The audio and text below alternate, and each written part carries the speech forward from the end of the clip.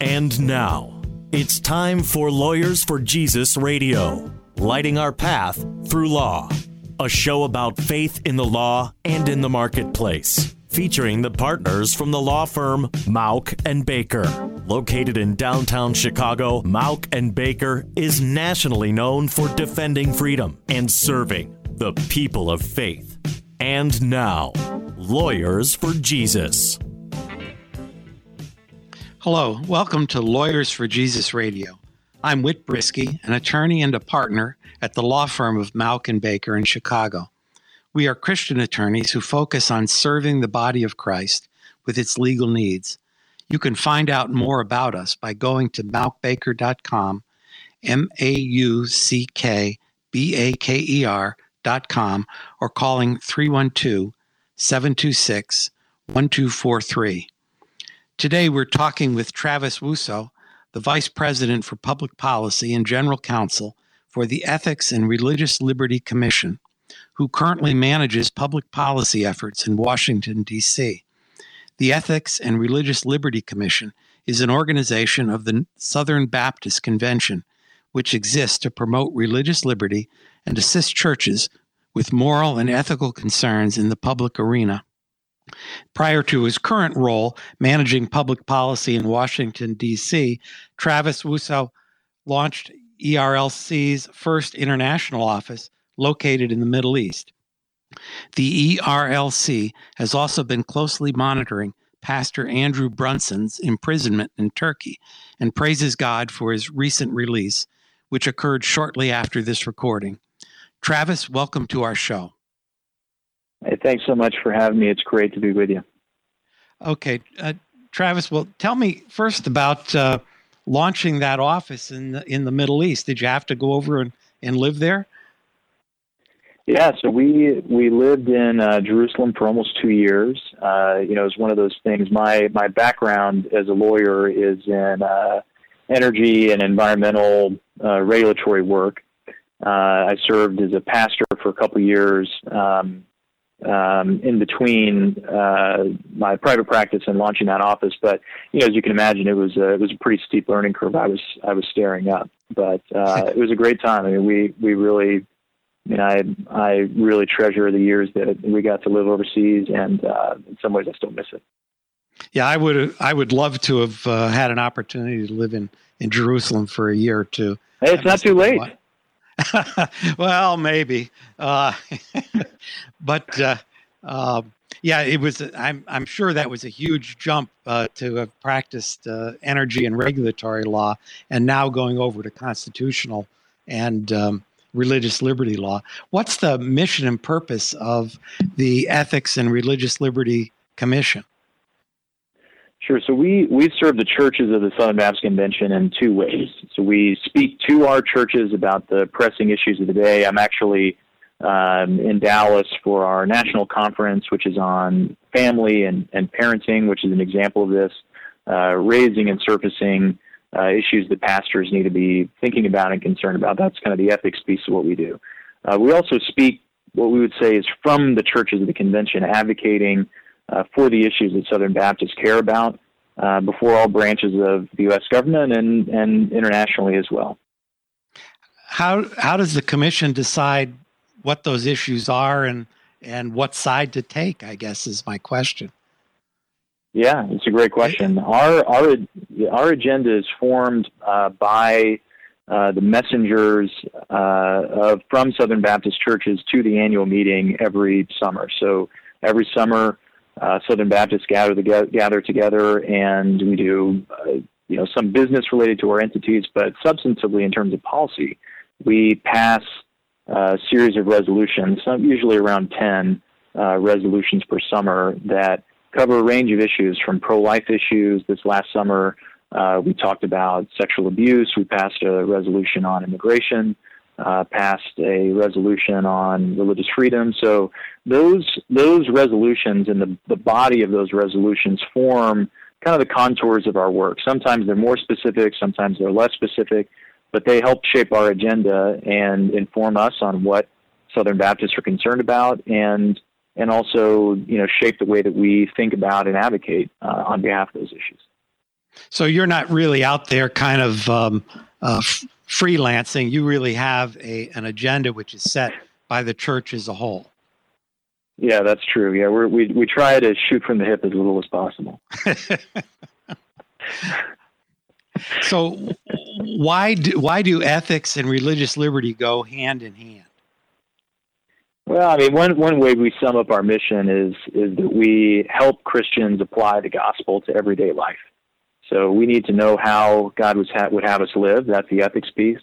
But we also need to have the space and the freedom to live out our faith. That's the religious liberty piece. So we work on issues beyond just religious liberty. I mentioned, pro-life. We also work on issues related to the family, issues related to justice. But those two themes, ethics and religious liberty, kind of sum up all of our work. Good. This is Lawyers for Jesus Radio. I'm Whit Brisky of the law firm of Malkin Baker. Today, Travis Wuso of the Ethics and Religious Liberty Commission is with us to discuss public policy and its impact on religious freedom. What actually is the role of public policy in defending religious liberty, both here and overseas? Yeah, it's a good question. I mean, the way that we think about that is, the public policy of our government is the sum of all of the statutes that have been passed by the legislature, as well as the way that those statutes have been implemented by the administrative branch and interpreted by the judicial branch. And so what we're concerned about in terms of religious liberty work is making sure that the laws that are passed provide space for people of all faiths or none to live out their faith in a manner that accords with their conscience, that we're ensuring that the administrative branch that administers those statutes and expands upon them does so in a similar way. And we also are active in the courts before the Supreme Court and before the circuit courts in raising the profile of cases that we think deserve national attention, but also to raise particular issues when our Baptist theology, with our Baptist history, comes to bear, specifically on a case. So, one example of that is Barronelle Stutzman, who is the florist in Washington State. She's a Southern Baptist, and so we've been involved in her case, virtually at every level. Supporting the law firm that is representing her and also helping to raise the profile of her case. I just saw that the English, I'm not sure whether it was the highest court in England, but issued a ruling in favor of a baker who didn't want to bake a cake for a same-sex wedding. So that's even in England. Are there any particular policies that we are fighting, that you are fighting for right now? Yeah, I mean, our top priority religious liberty issue that we're working on right now is a bill called the Child Welfare Provider Inclusion Act. And what the Inclusion Act would do is basically ensure that faith-based child welfare agencies operating in any state have the freedom to operate in a manner consistent with their religious beliefs and their religious tenets in terms of how they go about their work, the families that they serve, and so on. And, the focus for that legislation and the reason why, I guess what I'd say is there's really two reasons why we've come to this issue. The first is that, as we've seen in several places around the country, most recently in Philadelphia, faith-based adoption and foster care agencies are under threat from government-mandated litmus tests in terms of how they can operate. But the second is that the miracle of adoption, the theology of adoption, is very core to my boss, Russell Moore's ministry. And that's baked deeply into our ethos as an organization. So, anything that we can do to make sure that there are more families, not less, available for an already overcrowded foster system, and for the tens of thousands of kids living all over the world who are in need of a healthy and stable home, can actually find that home, something that we support. And so, fundamentally what the Inclusion Act does is it ensures that there's a diversity of types of child welfare agencies and that those agencies are able to pull as many families into the child welfare space as possible. Yeah, and it's not just Philadelphia. I know the Attorney General here in Illinois is doing the very same thing, and it's happening really all around the country, restricting these religious-oriented adoption agencies from serving. Not only just from getting government money, but from serving at all, and that's really a shame. Right.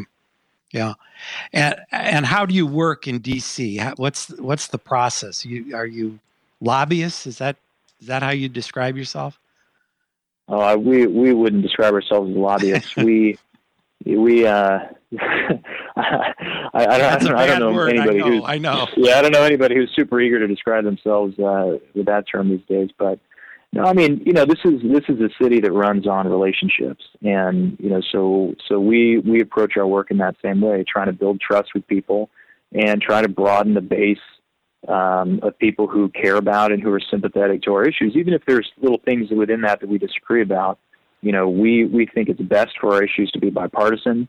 We think that it's best for both, for members of both parties and for people from a broad range of perspectives to be sympathetic to the things that Southern Baptists care about. And when you say broad perspectives, that might include conservative religious denominations, Lutherans, and others who would support the same things. Okay. Nothing gets done in D.C. without a broad coalition. Yep. Coming up, we'll be talking further with Travis Wuso about the importance of public policy in defending religious liberty. This is Whit Brisky, and you're listening to Lawyers for Jesus Radio.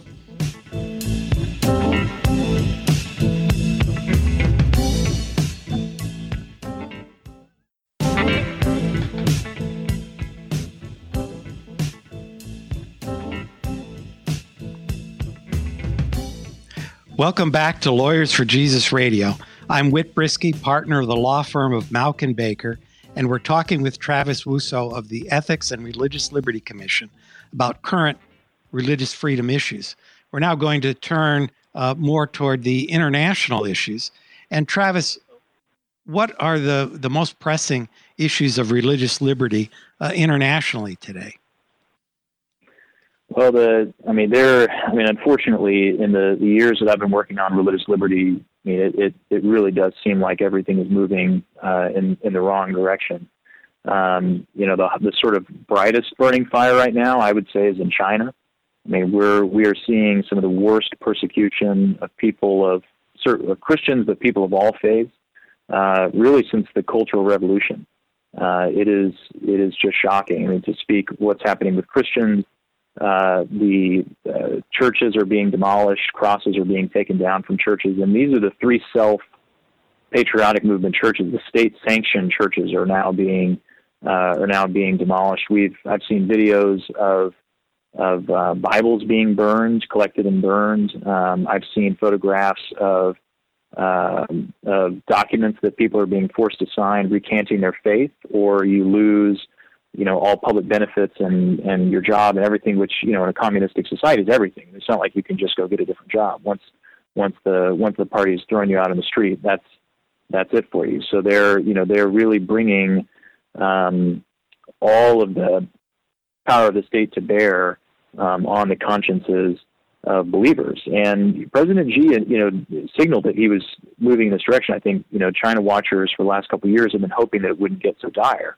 But in 2016, he announced a program of what he called Sinicization of religion in China, by which he meant that if religion was going to be practiced in China, then it needed to conform to the communist way of thinking and the Chinese way of thinking. So, it places the state above everything else, including religion, which obviously we as Christians know is upside down. But it isn't just Christians. The Uyghur Muslims in the western part of the country are facing unbelievable pressure. They've been rounded up and put in concentration camps.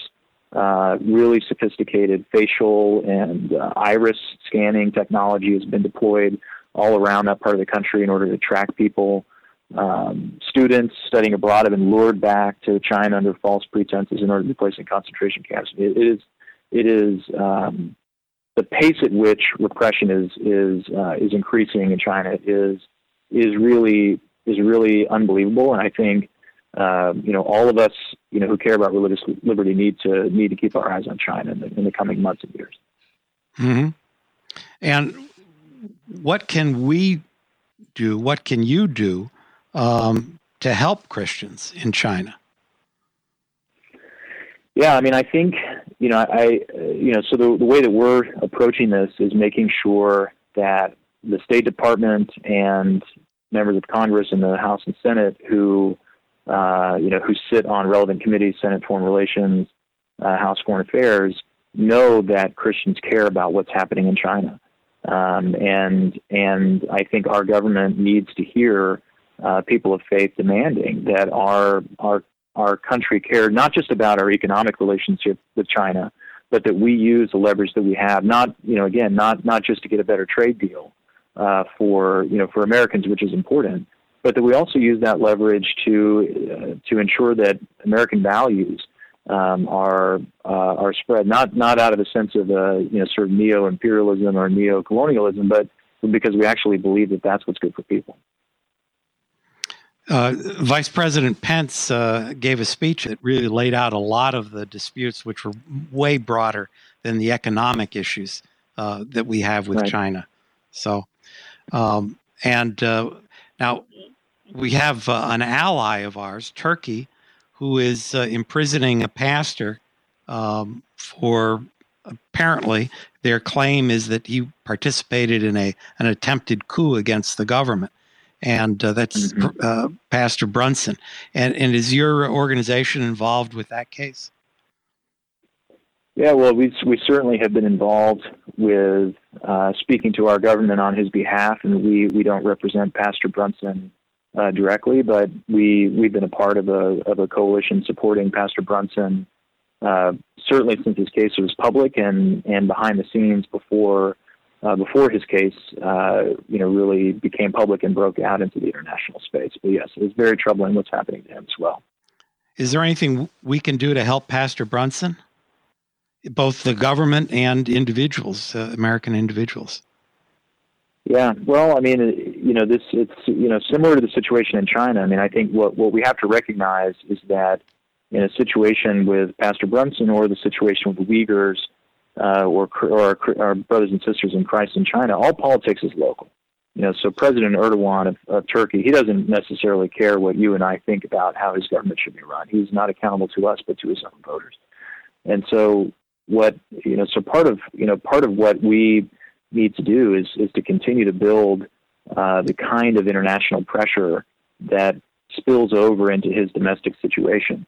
And so I think we need what Pastor Brunson needs really is three things. The first is prayer, because he needs a miracle. I mean, your listeners may know that Pastor Brunson was recently moved out of prison and is now in house arrest. It means that he's able to get better care. He's getting better nourishment. He's getting some of the medical treatment that he needed. But frankly, he's in much greater risk now of a flash mob or something like that springing up at his house. We need to pray that the Turkish government continues to protect him.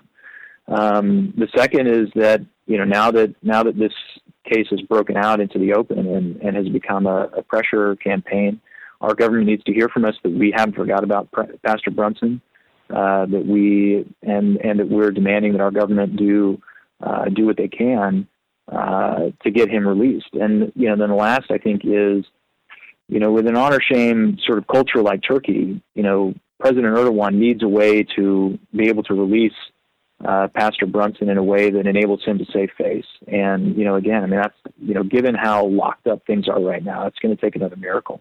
But, I think those are, that's something that we can pray specifically for, is that the geopolitical dynamics would change in a way that the people who are doing quiet diplomacy on his behalf would be creative and would find ways that we can both us and Turkey extract ourselves from the situation with everybody's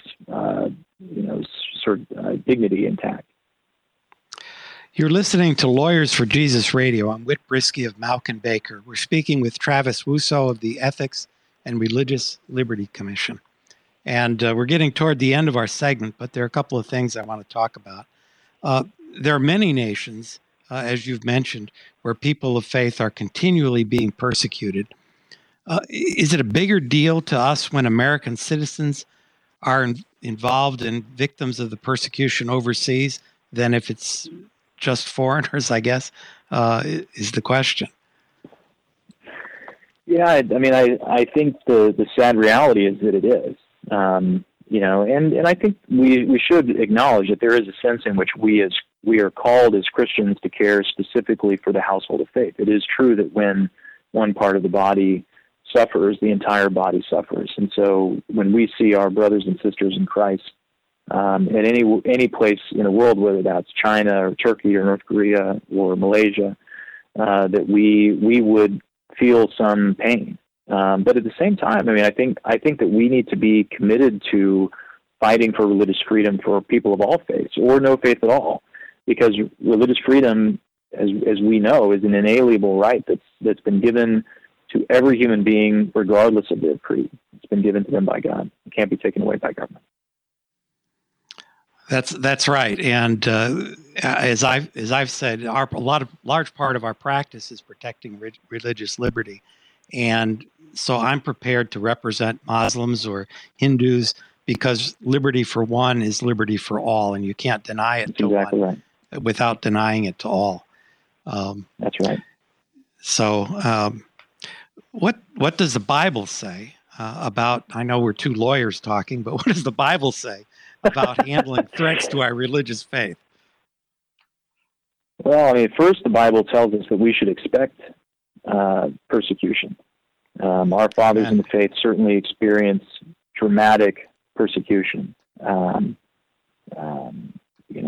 of the apostles, faced these kinds of pressure, and this is the foundation that our faith is built on.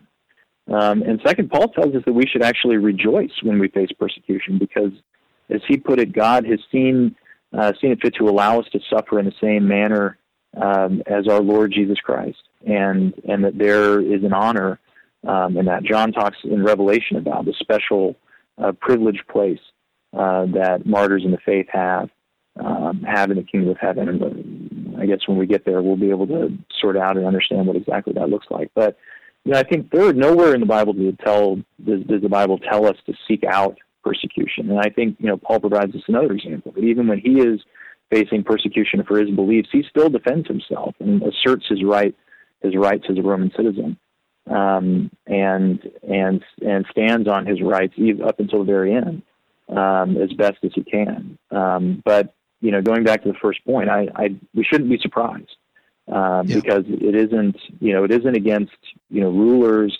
of this earth that we are concerned, but rather the rulers of the air. And thank you, Travis. Thank you. Yeah, we've reached the end. We should do this again, but we've reached the end of our time. If you have a legal need or question and want the perspective of a local Christian attorney, contact us at Malkin Baker. You can reach us at 312-726-1243. That's 312-726-1243, or at malkbaker.com, MAUCKBAKER.com.